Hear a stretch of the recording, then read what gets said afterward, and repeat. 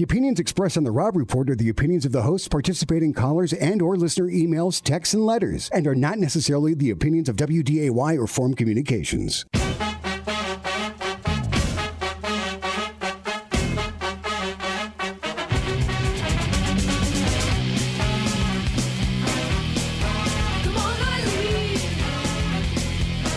Welcome to your Thursday afternoon, although for me it's kind of a Friday afternoon because I'm not working tomorrow. Short timer. Took the day off. Slacker. I don't even know what I'm going to do with my day off yet. I was thinking about maybe going camping this weekend, but it seems like we got a lot of like rain and thunderstorms and stuff rolling through the region. I don't know. It's only today and tomorrow, unless the forecast is different from mine. It looks like it's going to be a fairly nice weekend, Saturday and Sunday. A little cool on Saturday, but... Yeah, well, I could deal with a little cool. I just don't want to get hailed on. Let's see. Coming up on the show, we got Secretary of State candidate Will Gardner. We had his opponent, Democratic candidate Josh Boschee, on earlier this week. So, equal time. That's what we do here on the Rob Report. Or we try to do. Some of the politicians, well, one in particular doesn't want to come on. But Senator Heitkamp doesn't want to come on. We try to give her equal time, but she doesn't want to come on. Will Gardner's going to be on, though. We're going to talk about his campaign. He's at a bit of a fundraising disadvantage. Josh Boschee put up a lot of money. Is Josh Boschee, the Democrat who could end the drought his party has had in terms of electing people to statewide office in North Dakota, at least, state-level statewide office. Anyway, we'll talk with Will about his campaign. Also at 1:30, Mike Fedorchak. He is the state director of Americans for Prosperity. A lot of people talking about the Trump tax cuts. A lot of people claiming that's the big argument, right, that we hear from North Dakota Democrats. Heidi Heitkamp voted against the Trump tax cut. So the big argument when it's pointed out that the Trump tax cuts have been pretty good for North Dakotans. As a matter of fact, according to one study, North Dakotans benefiting more from the tax cuts than the citizens of any other state in the nation on a per capita basis. Their argument is, well, it adds to the national debt. So we'll talk with Mike a little bit about that coming up at 1:30, plus your phone calls, 701-293-9000, 888-970-9329, email talk@wday.com. All right, I tell you what, let's start with this. Let's start with Donald Trump. And you're seeing it reported in a lot of places that President Trump referred to immigrants, or even specifically illegal immigrants, as animals, that he called them animals. As a matter of fact, I'm going to quote you some. This is from the New York Times. Trump lashed out at undocumented immigrants during a White House meeting, calling those trying to breach the country's borders, quote, animals. This is from the Huffington Post. Trump refers to immigrants as animals again. From Vox, a left-wing news website, Trump on deported immigrants, they're not people, they're animals. Even the Washington Post got in on it. Trump compares illegal immigrants to animals. So what happened was President Trump, he was at a roundtable event discussing sanctuary cities, and he took a question from Fresno County Sheriff Margaret Mims. Now, Trump's answer is where everybody's getting the he called immigrants or he called illegal immigrants animals thing, which if he actually did that, I agree, that would be a terrible thing. I don't want to be in a position where we have our national leaders suggesting that a group of people are not actually people. I think that's a dangerous place to go. But let's listen to what the president actually said. We have the audio. Eric, we're ready with that? Yes, we are. Yeah, let's roll it. This is Fresno County Sheriff Margaret Mims. I know about. If they don't reach a certain threshold, I cannot tell ICE about them. We have people coming into the country or trying to come in. We're stopping a lot of them. But we're taking people out of the country. You wouldn't believe how bad these people are. These aren't people. These are animals. And we're taking them out of the country at a level and at a rate that's never happened before. And because of the weak laws, they come in fast. We get them, we release them, we get them again, we bring them out. It's crazy. The dumbest laws, as I said before, the dumbest laws on immigration in the world.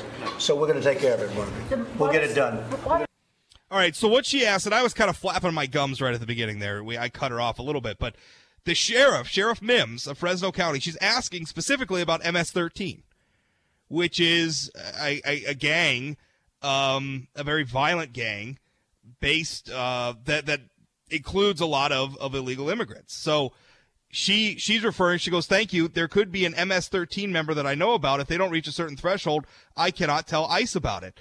And Trump then goes on and he goes, these aren't people, these are animals. Now, is he talking to all illegal immigrants, or is he talking about MS-13 specifically?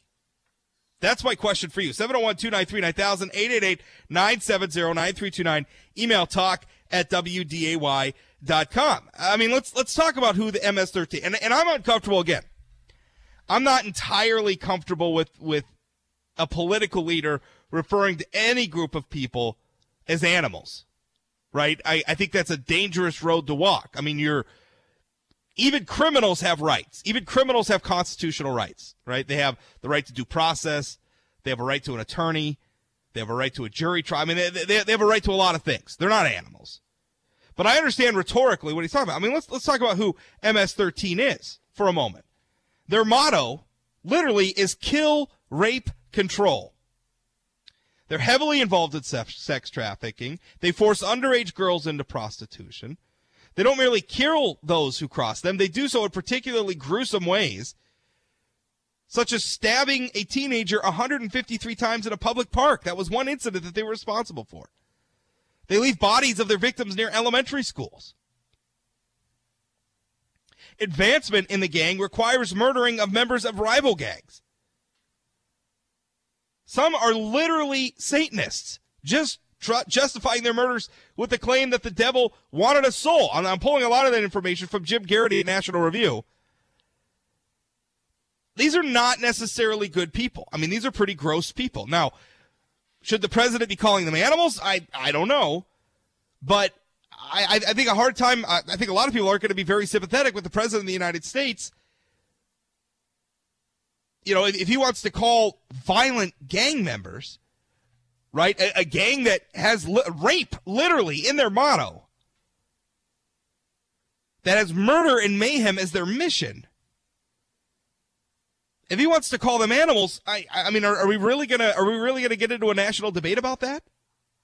Is that really the point? And this is the problem, because again, let's go back to some of these headlines. President Trump's asked specifically about MS-13. Fresno County Sheriff asks him, if I have an MS-13 member I know about, if I don't reach a certain threshold, I cannot tell ICE about it. And this is in the context of talking about sanctuary city policies, right? I think her argument is, well, if we're a sanctuary city and all of a sudden I've got a violent gang member who's an illegal immigrant, I can't tell federal authorities about it to get that person out of the country.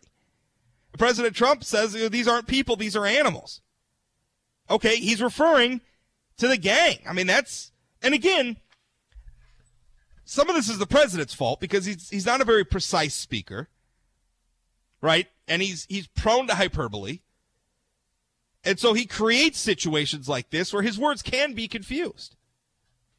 But I'm reading this and I don't see a situation where, and again, we're seeing these national headlines. This is from the New York Times. Trump's lashed out at undocumented immigrants during a White House meeting, calling those trying to breach the country's borders animals. Huffington Post, Trump refers to immigrants as animals again. Vox, Trump on deported immigrants. They're not people, they're animals. Washington Post, Trump compares illegal immigrants to animals. Could we not put the president's words in context? That he was talking about a violent gang, some of whom are illegal immigrants? I mean, this is the problem, right? I think some in the press have conflated being anti-Trump, taking a position that is against Trump, as somehow fulfilling their responsibility of being aggressive purveyors of the truth.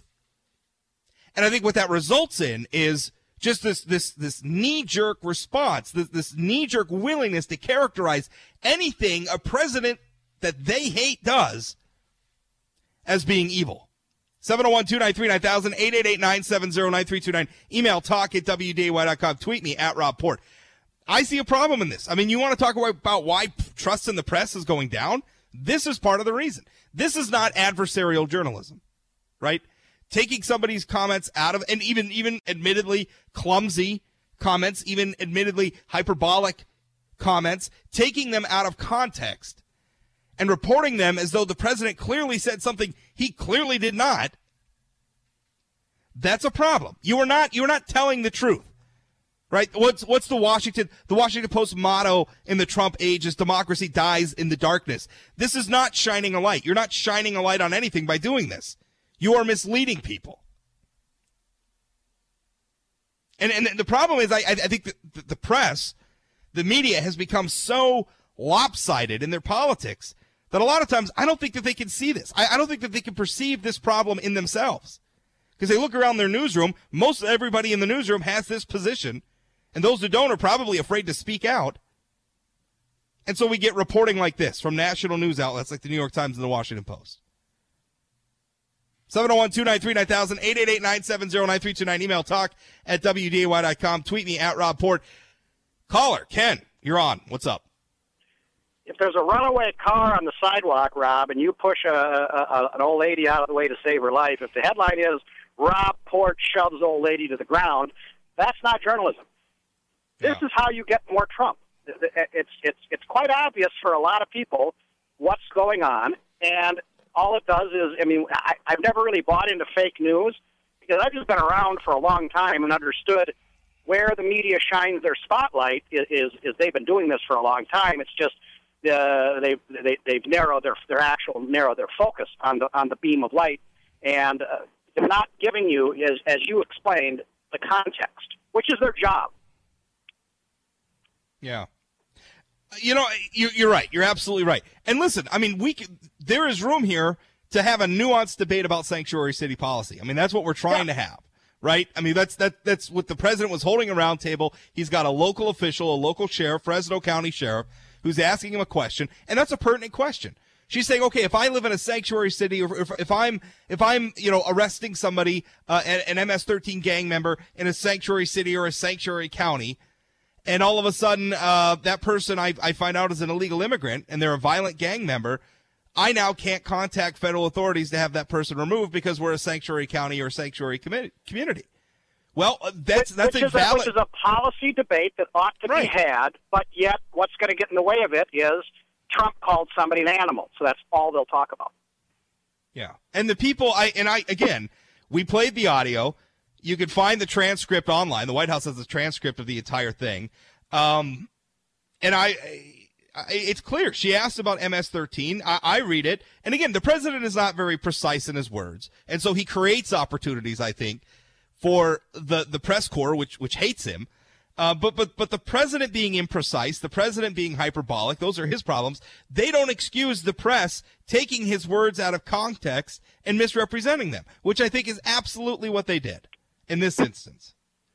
And now you'll have a meme out there on the web of people who have no idea what the story was, but now all that's in there, the little nugget that's in their brain is Trump calls people animals. Yeah. And then here's the thing, though, is when President Trump actually deserves criticism for something he does, because believe you me, he does deserve it sometimes. The criticism from the press and their efforts to shine a light on the things that he's doing are going to be viewed with more skepticism maybe than they should, because they also do stuff like this. Because it's boy who cried wolf. Exactly. Yeah. Thanks for the call, Ken. Appreciate it. 701-293-9000, 888-970-9329. Email talk@wday.com. We're going to take a break. We'll be right back after this. Don't go away. Welcome back. Rob Port, 970 WDY AM 93.1 FM. I just wanted to get that thing. That was bugging me. And listen, this isn't the first time President Trump's referred to gang members as animals before. Now, is that hyperbolic? Is that over the line? Okay, sure. And I guess we can have a discussion about that. What you cannot do, though, is when he's asked about gang members and he responds calling them animals, and then you portray it as him referring to all immigrants or all illegal immigrants as animals, that's inaccurate. And I see that the Associated Press just deleted some tweets about this. They tweeted about this some last night. They've now deleted it saying, we didn't make it clear that he was responding to a question about gang members. See, that's fair. Okay, they're going to correct it. They're going to get it right now. Yeah, but what happened to the journalism where you actually fact check before you stick your big nose out on the internet? What happened to those days? I don't know. Well, especially because if you're in the room, right? I'm assuming the reporters who initially broke the story were in the room or were watching the live stream or something like that, they had to have heard the whole exchange, right? But what makes better clickbait? What headline? Yeah.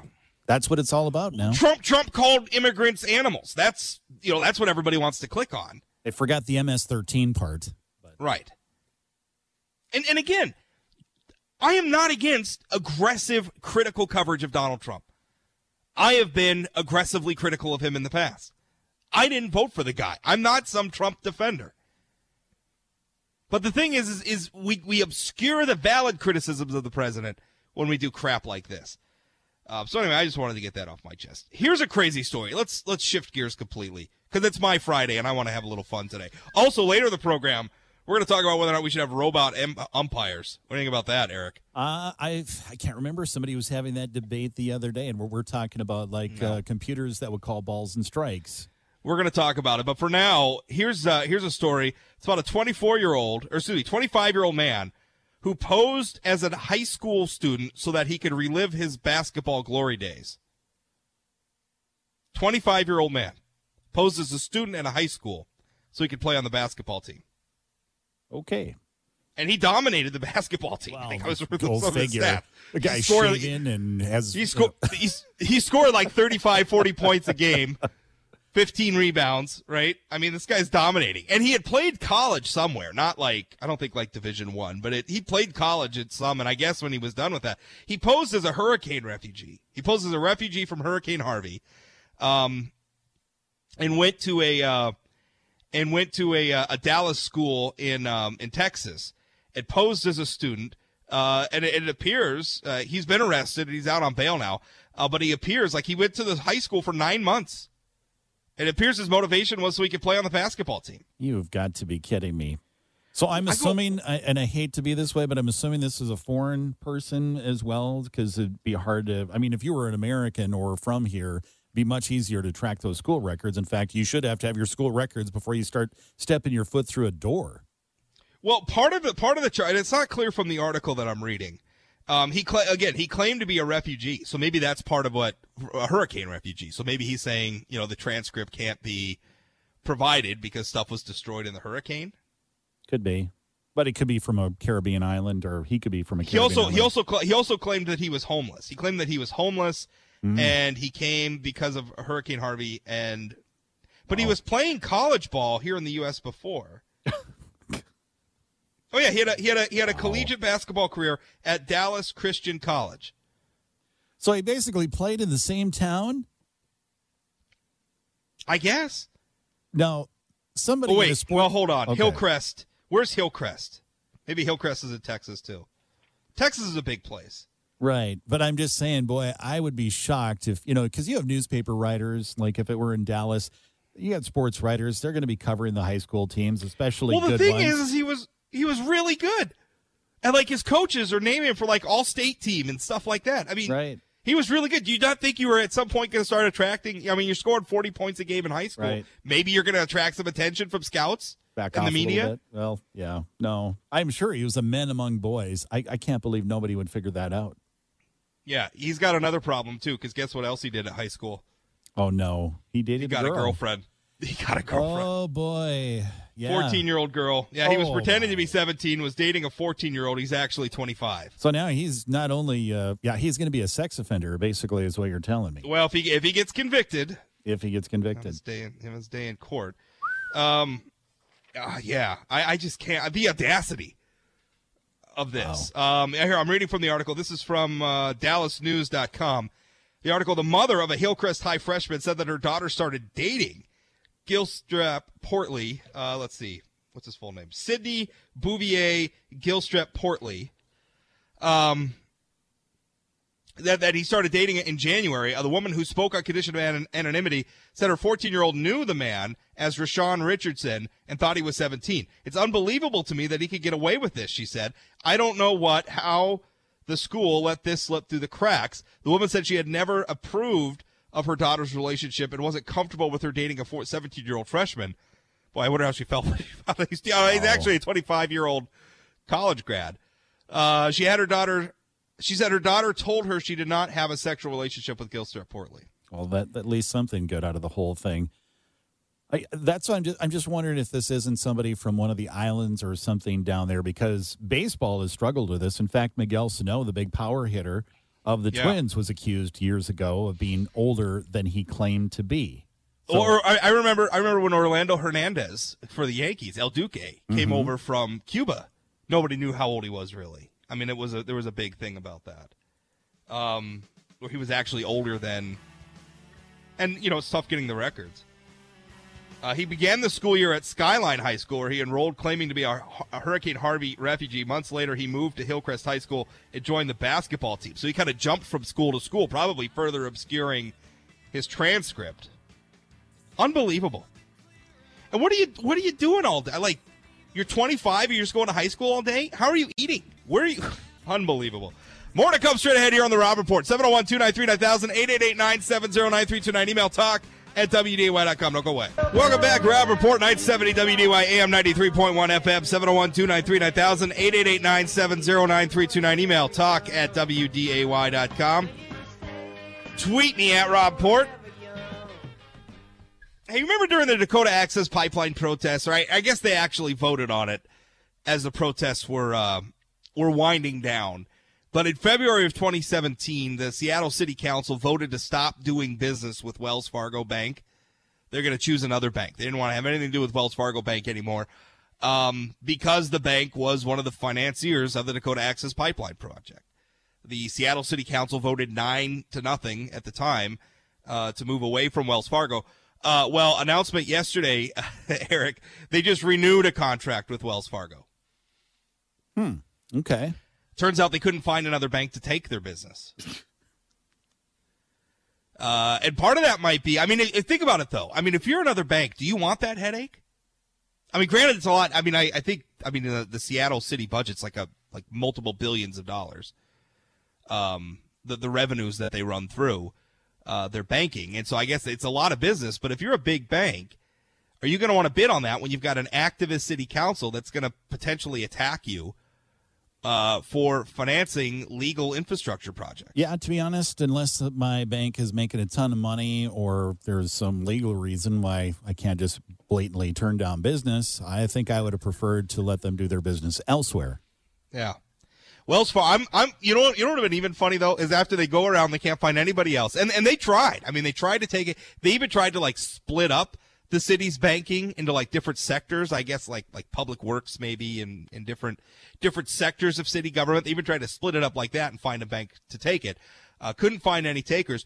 I think it would have been funny if they went back to Wells Fargo and Wells Fargo said, no, that's all right. Yeah, we're done. We're good. No thanks. We're good. Anyway, I thought that was pretty funny. Hey, earlier in the program, we were talking about Donald Trump and the comments about the press coming out and reporting that Donald Trump called immigrants animals, right? And he didn't. He was asked a question about the MS-13 gang. He then made his animals comment in reference to that, calling gang members animals. Now, maybe you could make the argument that even awful people are still human beings. Nazis were still human beings, and even people who do terrible, awful things still have a certain amount of rights and should be treated a certain way. You could make that argument, and that's a fair argument, but it's salacious. It is scurrilous to report that the president called all illegal immigrants or all immigrants animals. He didn't. So here's the other thing, and because we have this constant negativity about Donald Trump. That's nothing new. I'm not telling you anything new. It's a constant drumbeat of negative stories about Stormy Daniels and the Mueller investigation in Russia and everything else, and it goes on and on and on, day after day after day. As a matter of fact, I don't even talk much about Donald Trump on this program or on my blog because it's just not that interesting. I mean, it's the same stuff every day. I don't even really know. People are fascinated about it because Trump is this hugely polarizing figure. I'm not, and I don't write about it. But I do think what is interesting, because again, it's this constant media drumbeat. But I'm beginning to think that Donald Trump could probably get reelected, and here's why. This is from a Gallup poll. 37% of Americans are satisfied with the way things are going in the country today, up from 29% in April. Gallup has not measured a higher level of satisfaction since a 39% reading in late September 2005. during the George W. Bush administration. Although 37% were also satisfied right before the November 2016 election. So, basically that's the Obama, right at the end of the Obama era. But 36% were satisfied in February 2018 after the State of the Union address. So, I mean, we're at a really high level. And the thing about it is, this isn't just the Gallup poll. Just days ago, CNN reported, again, not exactly a friend to the Trump administration. Not that any journalistic outfit should be a friend to a president, but CNN certainly very critical of the president. They ran a poll, and in that case, 57% answered yes when asked if they thought things were going well in the United States, the highest share since 2007. So we're seeing some high levels. Now, I think a lot of it's just the economy. I mean, you've got an unemployment rate that's under 4%. You got tax cuts coming out that have made people's paychecks bigger, that have made business easier to do in the United States. You've had a lot of deregulation. The economy right now is humming. And you know what was that famous line during the Clinton administration from James Carville, right? It's the economy, stupid. Well, let me ask you a side question. All right. I'm trying to think in my brain, who would, on the Republican side, who do you think would run that would actually give Donald Trump a race? And the only one that the first name that comes to the top of my head would be Paul Ryan, but I'm kind of wondering if he's getting out of politics or what he's exactly doing by stepping down as the Speaker of the House in the fall. I think there's obviously, because there's enough dissension, I think, on the right, that I think Trump is going to get a primary. I mean, normally he would be the incumbent, and you wouldn't expect there to be really any serious. Is it going to be quote unquote little Marco? Is it going to be Ted Cruz? Who is it going to be? I think John Kasich is probably the Ohio governor, who obviously ran. He ran in 2016. I bet you Kasich. I bet you someone like a Kasich run. And actually, he'd be, out of my thought process right now, he'd be the best of the field of 18 that we saw a couple of years ago now. But there is no strong candidate is what I'm getting at. And I'm trying to even think on the Democratic side, who is going to be, besides Joe Biden, who's going to be that strong candidate? And believe me, the Democratic Party has got a highlight reel of Trump comments that they're going to be parading out. Yeah, the problem is if it's Joe Biden, so does Joe Biden. Yes. Have you ever looked through some of the stuff he says? But yeah. Can you imagine the ads that we're going to be seeing in a couple of years? Yeah. So, but here's the thing. So the big thing about Trump leading up to 2016 was a lot of people were scared because they thought, I mean, we were kind of jumping off a cliff by electing him, right? I mean, I think that's how a lot of people felt. Like, this guy's never held public office before. He says these wild, crazy things. We've had all these salacious, and obviously we've had even more now, but during the campaign, we certainly got a pretty clear image about who Trump was. And so I think the thing was, well, what's he going to do when he's president? I think a lot of people were afraid about that. How is he actually going to govern? And I think what we're finding out is, I mean, yes, there's a lot of turbulence, and yes, there's a lot of turnover and everything else, but the economy's humming. He has proved actually more competent, maybe than a lot of people even now want to give him credit for on national stuff. I mean, you have the North Korea thing. Some things have gotten done. Pretty good, yeah. Right? He's gotten some things done, and I wonder if there's going to be. I mean, you already had, obviously Hillary Clinton won the popular vote, but you had a little less than half of the country saying that they were in the popular vote, saying that they were okay with Trump. Well, now Trump's in. He's been governing. Some good things have happened. I don't wonder if that doesn't just, if the economy continues to hum, I don't know if Republicans don't outperform expectations coming into the midterms, and I don't know if Trump doesn't get reelected in 2020. What about the lack of the repeal of Obamacare, which was key issue number one for the Republicans in their platform a couple of years ago? And I, to be honest with you, I'm not even sure what they did get done. I know they didn't get the repeal to the level that they wanted. I know they got a few small Trump things. Did some stuff through executive order. We got rid of the individual mandate. But it's not what they promised. It's not. No, you're right. You're right. But I wonder, but the thing about that I think is a problem for congressional Republicans. Because Trump, remember, is in the executive branch. It never made it to his desk. right? So so does Trump get blamed for that? Who gets the blame for that? Do Republicans get the blame for that? And even Republicans could argue, well, there's the thing called the filibuster, which is actually how it died. You got to have 60-plus votes. They don't have a filibuster-proof majority. So I don't know. I don't know how much blame they can get for that. Although now I'm remembering when they were doing the healthcare plan, they were doing it through reconciliation. So right. That wasn't the filibuster. It is amazing to me, though, that I have not heard anything about that topic now for months. And that was such a huge issue. They were just protesters outside of Congressman Kramer's offices about his vote. That might have been, but it was not anything for the repeal bill. I mean, I sit and watch a lot of news during the day, and it's not something that I've seen anywhere on the big radar. Let's put it that way. There's been a little bit about it. I don't think, when we had Max Schneider on this program, I asked him if he would have voted to pass Obamacare had he been in office back in 2010. He was actually working for a guy who did, I think at the time, Earl Pomeroy, former Congressman Earl Pomeroy. He wouldn't say whether he voted. So I think it's still an issue with some potency. But at this point, I think it's been so beaten to death, and there's other issues that are clouding it out. I mean, illegal immigration, obviously Donald Trump tapped into a lot of angst over that issue.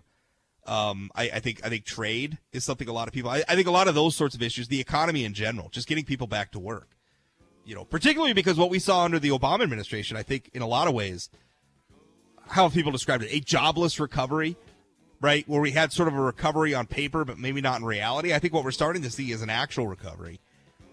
And rightly or wrongly, I think Republicans are going to reap some of the benefit from that, and it may allow them to buck historical trends and actually do well in the midterms, and it may mean that Donald Trump can get reelected. As unbelievable as that has seemed at times, I think it's a real possibility. 701-293-9000, 888-970-9329. Email talk@WDAY.com. We'll be right back. Don't go away.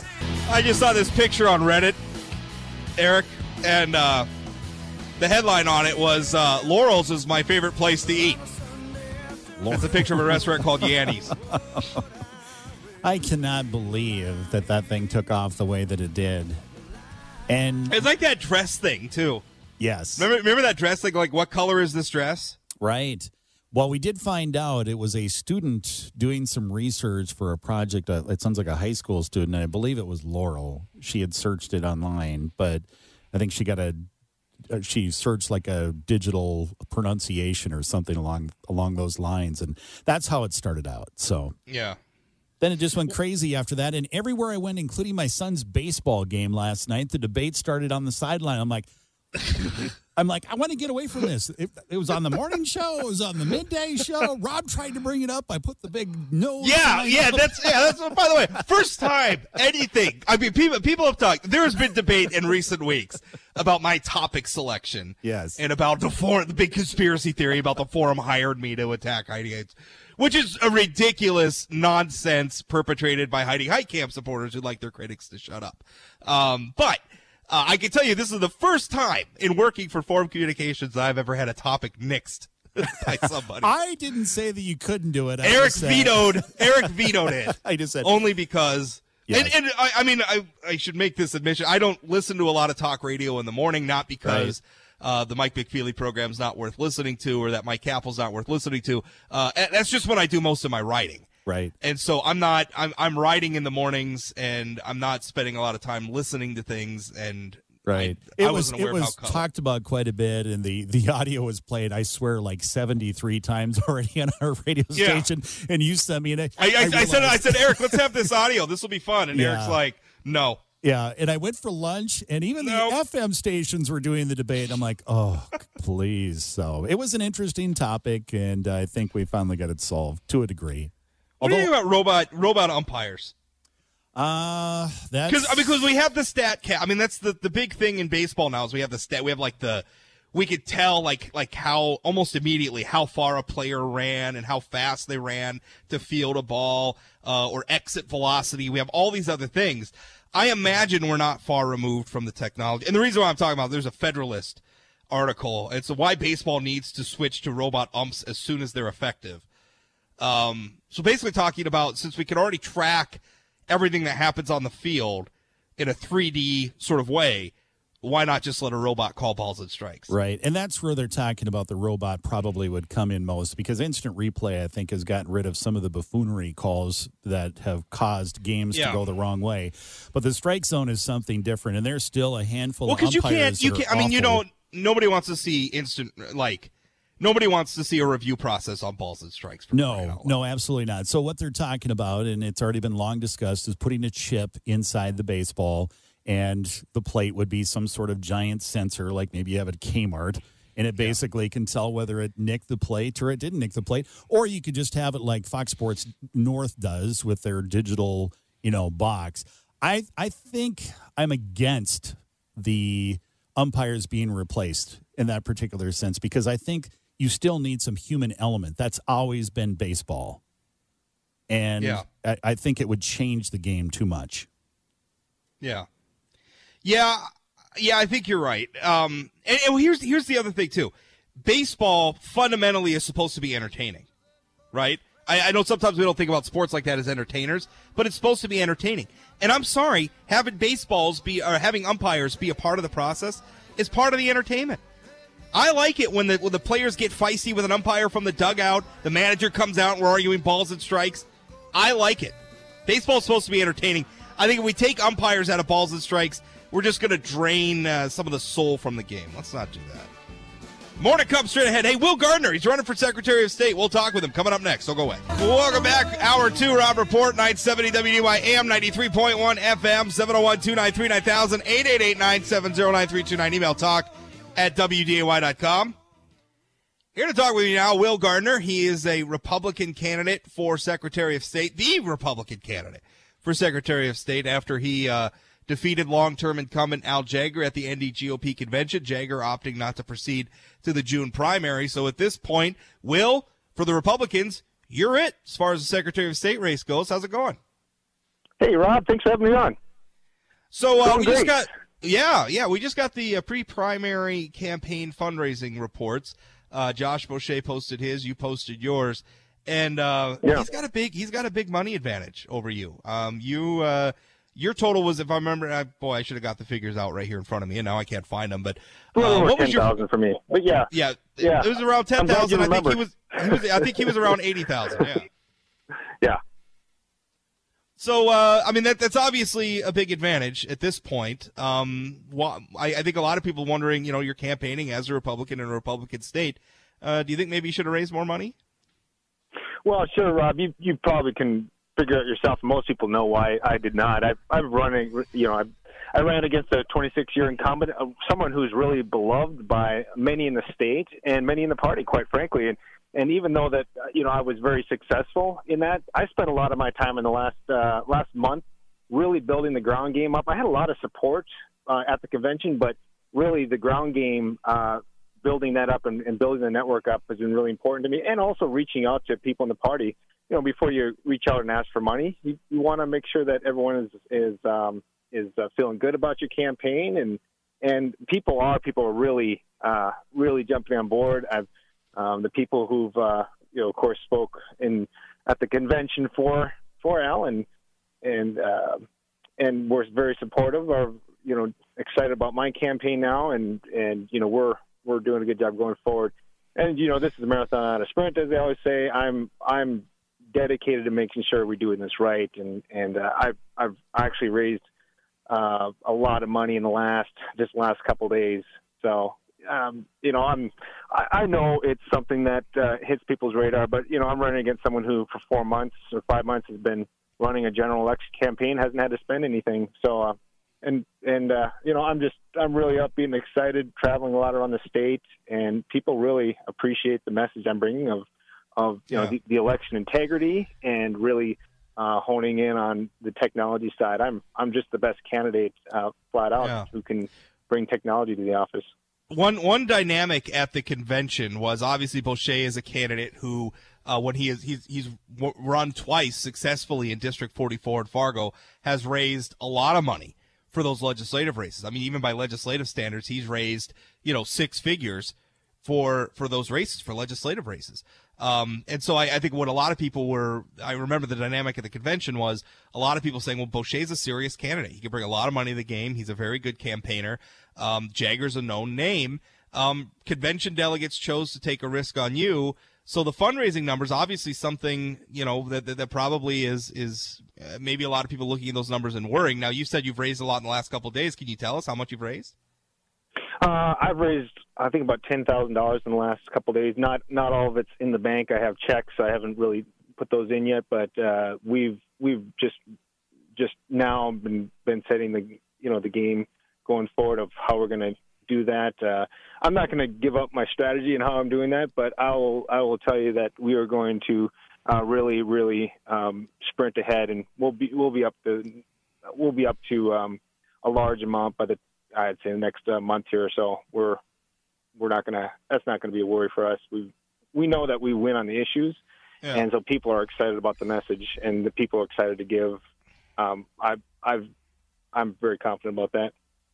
701-293-9000. Join the program, 888-970-9329. Email talk@WDAY.com. Now, we have recently Senator Heidi Heitkamp, and granted, you are not running for a position in the legislature. You have not served in the legislature, unlike your opponent, Josh Boschee. But we've had, a lot of fighting going on over our voter ID laws. Your office, if you were elected, your office would be in charge of administering our state's elections. Voter ID is a big part of that. Now, recently we heard Senator Heidi Heitkamp come out and say, and I think it's interesting that all of a sudden she's saying in an election year, it's not like these laws are just passed this year. They've been on the books for a while now. This is the first time she's talking about it. All of a sudden she's on a ballot. I think that's interesting. But she said that these laws were clearly targeting college students and Native Americans. Now, you've been a defender of our voter ID laws. What do you make of those comments from the senator? Oh, absolutely. I mean, look, it's a little ironic that my opponent that took, he had the advantage of the affidavits on his side, and so I'm not going to speak to whether or not that was a factor, but look, from my perspective, we just can't, whether it's Democrats or Republicans around, we can't have 16,000 people in our state that are voting without any ID. We have no idea who they are, where they're coming from, and that's whether you're Republican or Democrat. That's one place I think we can all agree on, that we just cannot have that kind of gap, and that gap has continued to widen over and over every single election. There just become more and more of the affidavits, and it has to stop. We're the most accessible state in the nation when it comes to voting. There is no other state that is more accessible than us, and so to say we're disenfranchising voters, that's absolutely not true. And I'm fully confident that people in North Dakota just want to have some election integrity, and we need to have someone speaking out against it. And my opponent voted to continue to use affidavits, and so to not be proactive and take a stance against future fraud in our state with elections, that's not a position I want to be in. And so I feel that we're on the right side of the issue here, and we just Well, no. One argument that your opponent has made, because I just had him on the program earlier this week, and one argument that he has consistently made about, he's saying if we're so concerned about voter, the integrity of the ballot in this box, then what are we doing with this DMV database? Because a lot of people don't know if in order to vote, the address that is on file for you with the DMV needs to be updated to the place where you want to vote. Now, you can actually do that through an online process. You don't necessarily have to get a new ID card. It's not the address that's on your card per se, but the address that they have in the books for you that you've updated. You could actually do that update through online, and there's nothing to verify that. That's right. So I could go to the DMV if I wanted to and fraudulently claim that I live in Bismarck, and then show up in Bismarck and vote there. And cast my ballot in a legislative district or a city or what have you that I have no business voting in. What do you think of that situation? Well, first of all, we want to close the biggest gap in our elections, and that is the affidavit problem. And again, my opponent voting for that affidavit is we got to close the biggest gap. If your ship is sinking, you got to close the biggest hole. You can't worry about the pinholes on the side. You've got to cover the big gaps. And so that's the priority. That is the first priority, and to not look at the red herring of other ways that there could be potential fraud. It's a lot harder for someone to want to have to change their address for one person to vote in one district than it is to open up the state to an enormous amount of fraud from people that potentially could be coming across the border from Minnesota for the day and just voting in 2 elections, or voting in the same election in the same state, but just going from precinct to precinct to precinct, continuing to vote. That is where the fraud happens, not in everyday citizens who have trouble changing their address. That's something that's kind of finer details, but we have to first focus on the biggest issue, and that's what I've done in my campaign. Another consistent, and you were critical of the status quo, because when I had your opponent on, State Representative Josh Boschee, a lot of his criticism was about the status quo. And what's interesting is that the person responsible for the status quo is not going to be on the ballot. Al Jaeger's not running again. You defeated him at the anti-GOP convention. You're somebody new.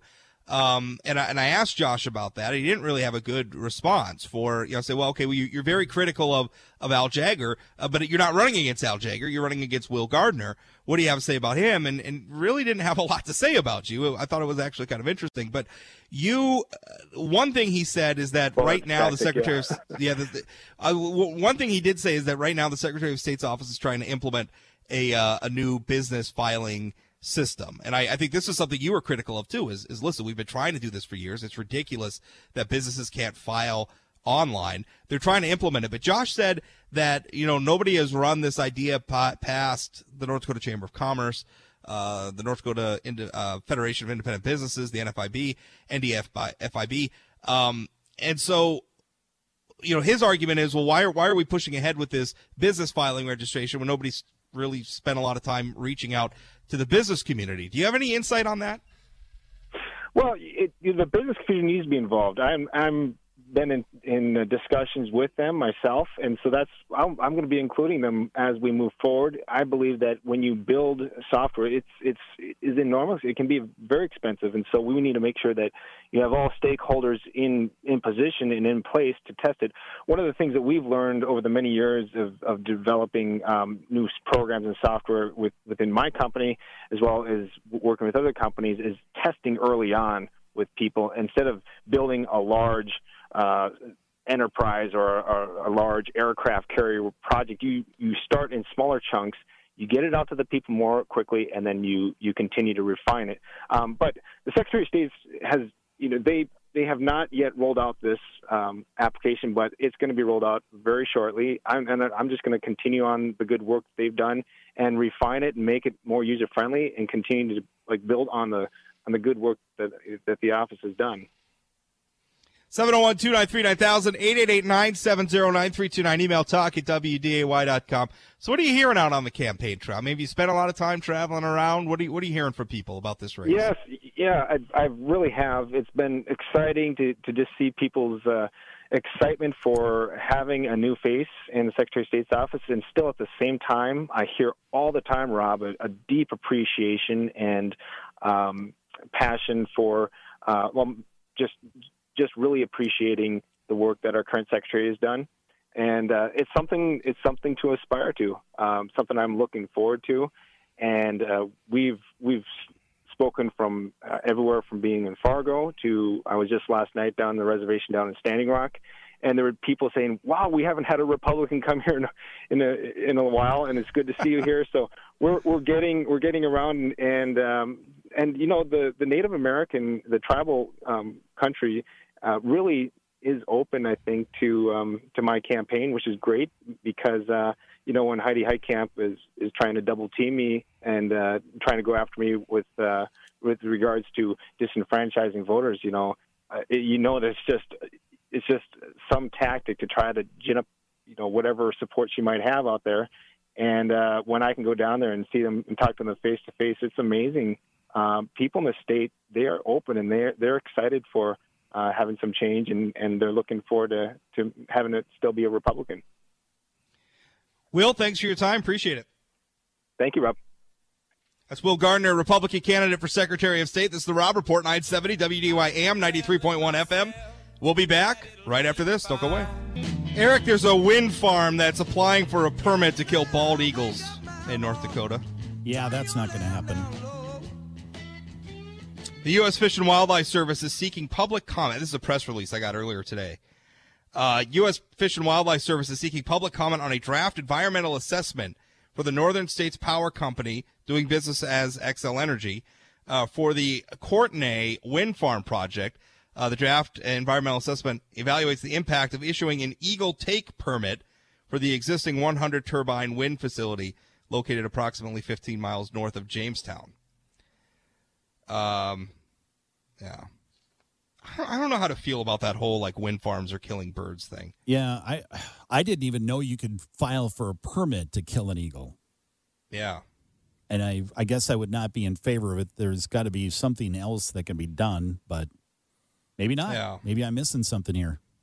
The Eagle Take permitting system, because it's illegal, the Bald and Golden Eagle Protection Act, which is a federal law,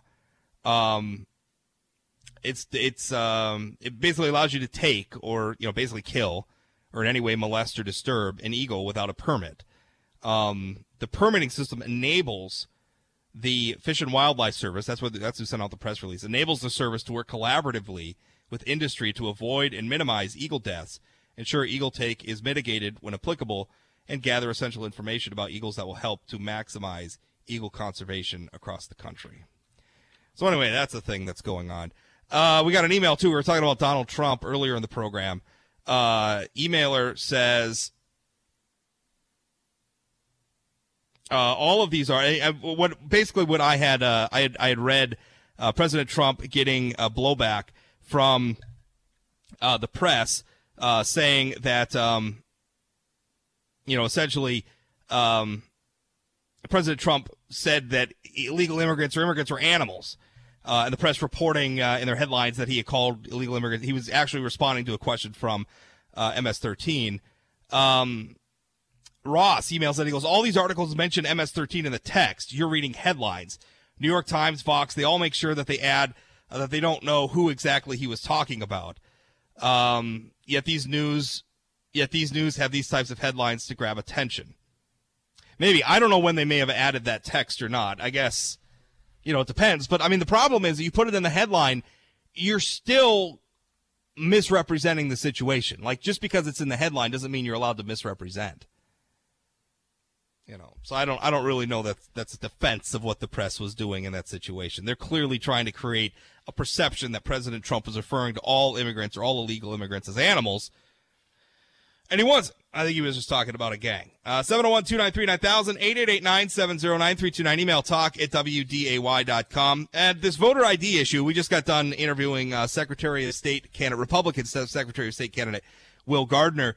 I think he's right. I think, and I mentioned this in my Sunday column, but I think the reason why because it wasn't really, obviously there's been debate over the voter ID laws, and we had a lawsuit, and that's been part of this, the wrangling around that lawsuit. And as I understand it now, they may be in settlement talks on that lawsuit. So that I think is probably a step in the right direction. But generally speaking, I think it's interesting that Senator Heitkamp weighs in. And, with a serious charge. She's saying that the legislature clearly targeted, those are her words, clearly targeted college students and Native Americans when they pass those laws.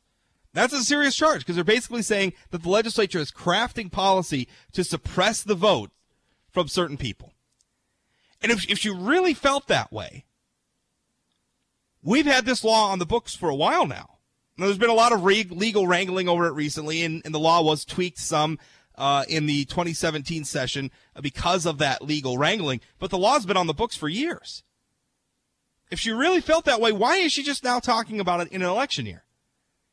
And I think our guest made a point that she's bringing it up to try to gin up votes among those constituencies, to sort of, define the Republicans as monsters who are coming to take your votes, therefore show up and vote against the monsters.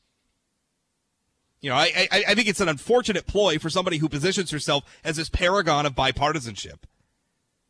Right, this middle-of-the-road moderate who's tired, because that's the thing the senator tells us all the time. She's tired of the usual partisan bickering and the polarizing politics and everything else. Well, what is that? saying that the Republican majorities in the legislature clearly targeted college students and Native Americans to deny them the vote? I mean, it's one thing they might say that's the end result of the policy, but to say that it was the intent, I mean, that crosses the line. And it seems all the more political when you don't bring it up until an election year. I mean, if you feel that way, a U.S. Senator in North Dakota's got one heck of a bully pulpit. If you feel that way, weigh in, Senator. Tell us about it. I looked at her comments, quoted by Patrick Springer recently. I think it was last week. And I don't know. I looked at it, and I immediately saw politics. More straight ahead. Hey, we're going to talk with Mike Fedorchak. He's the North Dakota State Director for Americans for Prosperity. We're going to talk about the Trump tax cuts. Do they really add to the national debt? We'll have a discussion about it coming up next on the Rob Report. Don't go away. Welcome back, Rob Report, 970 WDY AM, 93.1 FM, 701-293-9000, 888-970-9329. Email talk at WDAY.com. My guest now is Mike Fedorchak. He is the State Director of Americans for Prosperity for the state of North Dakota. Mike, how's it going? Great, Rob. How are you doing?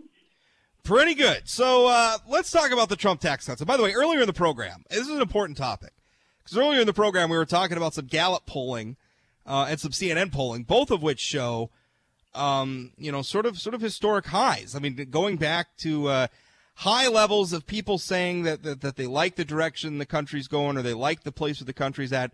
Levels that are so high we haven't seen them since like the George W. Bush administration. And I think a lot of that is attributable to the fact that the economy is kind of running on all cylinders right now. And a big part of that, I think, are the Trump tax cuts. Now, Mike, one consistent, particularly here in North Dakota, because obviously it's an election year and we have Democrats who are on the ballot, and the top Democrat in the state, Heidi Heitkamp, voted against the tax reform. And their big argument against it, I think, is one that is calculated to appeal to fiscal conservatives, which is they are saying it's irresponsible to cut these taxes because it adds to the national debt. What's the rebuttal to that? Because I hear them make that argument a lot. What do you say in response? And I know your organization supports the Trump tax cuts. What's the rebuttal to that? Well, I always think it's comical that when Democrats start talking about the deficit and what a big problem it is. I mean, since when did this become one of their top priorities? Yeah. You know, Obama took office. It was at $10 trillion. When he left office, it was at $20 trillion. Sure, and that's accurate. Where was the outrage? Yeah, and that's accurate to say where was the outrage then. But that's still not an excuse for adding to the national debt now, right? It isn't. But no, it's not. Of course not. But how do the way they calculate that national debt is debatable for sure. But who would you rather have? Who would you rather put the faith into? The private sector that knows that supply and demand create jobs. They're the best at it.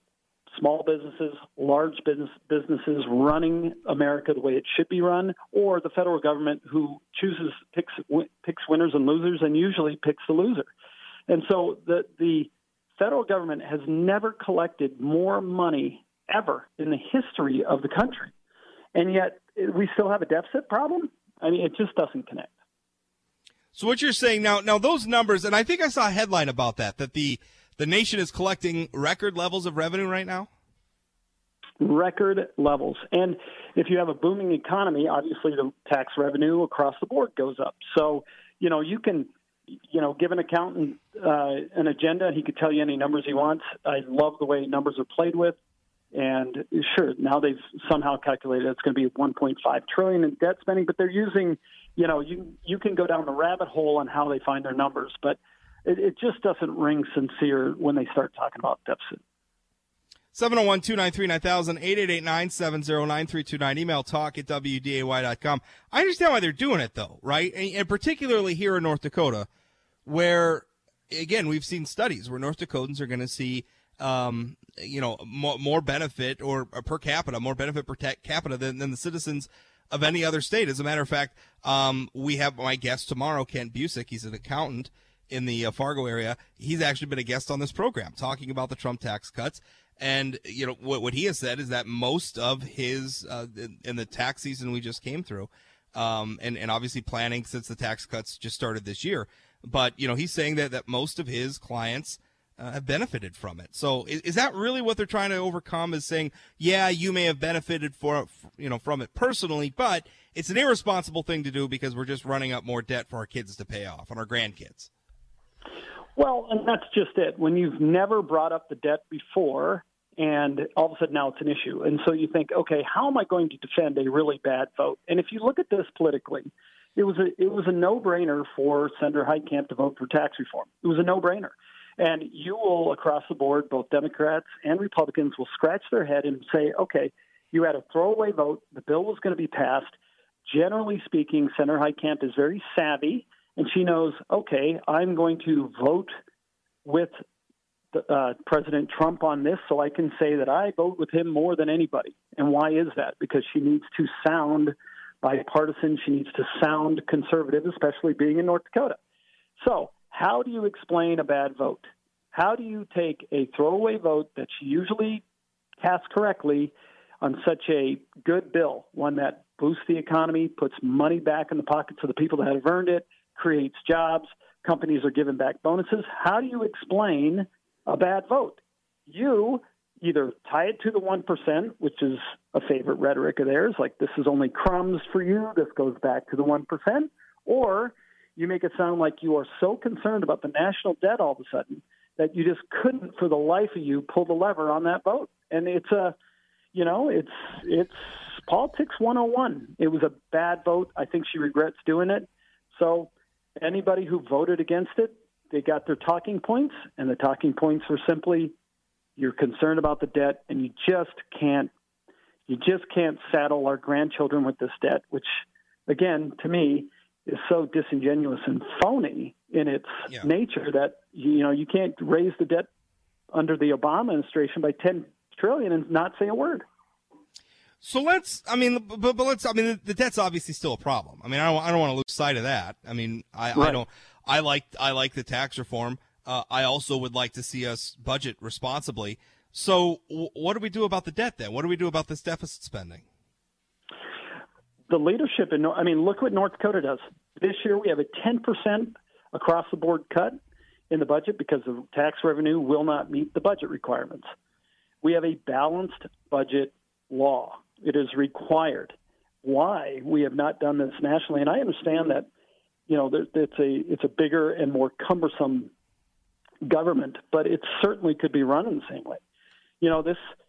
This dovetails into, if we can't balance the budget, then we should get rid of the people that can't balance the budget. And if we should have term limits so people have to make tough decisions. As I was thinking about this interview, I thought, when's the last time, and this is a sincere question, Rob, when is the last time you heard a Democrat on any level complain about spending? They complain about a lot of other issues, but I'm trying to sincerely think the last time I heard a Democrat, especially on the national scene, say we're spending too much money. There's usually irresponsibility. Usually in the context of military spending, I think a lot of times, or they're talking about spending that we've done on wars in Iraq. I mean, that's usually the context that I hear it in. And I mean, I'm not saying that that's unfair. I mean, the military should be held accountable for spending the same as anyone else. And we can certainly have a debate about which of our foreign adventures were warranted and which were not. But generally, I mean, that is the context that they want to complain in. But they usually don't talk about, as a matter of fact, anytime we ever talk about, for instance, the fiscal liabilities presented by Social Security. Social Security in particular. I mean, we just got. I'm hearing a lot in the news right now about America's declining birth rates, right? Which, from one perspective, I don't think it's such a bad thing. I mean, there's a whole social thing we could talk about, and that I'm sure your organization probably doesn't want to get into. But generally speaking, I think lower birth rates are fine because it probably means people aren't having children that they didn't really intend to have. And I think if we could get to that point where people only have children when they want to have children, well, that's a good thing for our country. And I think that probably explains a lot of the birth rate, that and the fact that we're not seeing so many illegal immigrants flow into the country under President Trump. I think those are two big factors, and those are not necessarily not positive. But the problem is we built a lot of federal policy on population growth notably Social Security. If we don't have enough people who are in the labor force paying into Social Security so that it can in turn pay its what it owes, what it's obliged to pay to people who are collecting it, we're in a lot of trouble, and that's going to add further to our debt problem. So, but if you talk about that, their immediate reaction is, you want to push old people off a cliff, right? I mean, that's their immediate response to that sort of thing. Yes, you have to villainize, and that was really my point. Was you never hear about those type of fiscal concerns. I mean, when you think about all the special interests that get government help, and when you start thinking about all the benefits that are pandered and promised to, and you start using the rhetoric about cutting off Medicaid and Medicare, my question is, where is the sincerity in budgeting? You talk about and I'm a firm believer, and I think there was a couple professors back in 1966 talked about, Cloward and Piven talked about, if you want to run to a socialist state, what you should do is drive the country into debt so that the federal government, so it collapses, and then you hit the reset button. And part of all this, this debt talk and rhetoric is, where is the sincere concern for where the country is heading? I mean, is $21 trillion not enough? And when you start talking about, or not talking about spending issues, and you start talking about taxation issues, the big difference in this tax reform bill is this money is going back to the people that pay the taxes. This isn't going to military spending. This isn't going to Medicare, Medicaid. This is going back to people. It's a modest cut for people that pay modest taxes. It's scaled towards the tax code.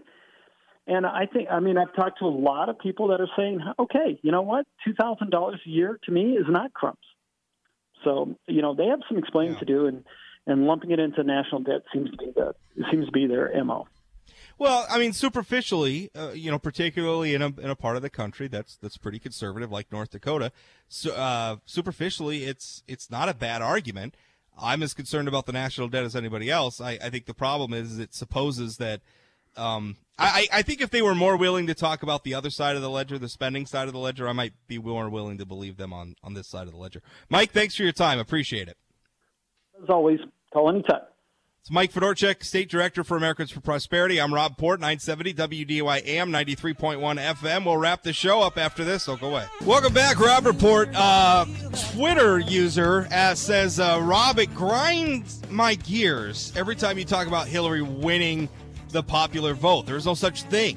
It doesn't exist. If it did, one would campaign for it. Because it does not, one does not. Liberals can't invent some imaginary election and say Hillary won it. Well, that's not what I'm saying. First of all, the national popular vote does exist. We count it. We tally it. Most of the times, the Electoral College vote and the national popular vote produce the same outcome. It's a rare occasion. When it doesn't, 2016 was one of those occasions. Now, we have, as a matter of fact, I think the first presidential election where the national popular vote was a factor was 1824. John Quincy Adams actually ended up winning because the House of Representatives voted him in, because nobody got a majority of the Electoral College votes. So the House of Representatives had to choose who the president was, which is a process you might recognize if you watch House of Cards, Eric. Mm-hmm. Anyway. Well, it's a storyline in every election about the popular vote. Yes, they also keep track of the Electoral College, but it gets mentioned a million times on election night as well. And also the reason why it was a factor in 1824 is because it was the first time some states chose to assign their electors to the winner of the national the winner of the popular vote in their states. So that was why that was the first election where it was really a factor. But, essentially, when I talk about the national popular vote in the context of Clinton v. Trump, I'm talking about it in that it's a reflection that more people, at least the people who turned up at the ballot box, more just raw people, supported Hillary Clinton. Now, I support the Electoral College. I think we produced the right outcome. I like that the Electoral College sort of protects particularly low population states like ours, to make sure that our views are elevated a little bit more and aren't just drowned out by the densely populated areas, because I don't want to elect national leaders just on what New York and Chicago and Seattle and Los Angeles think.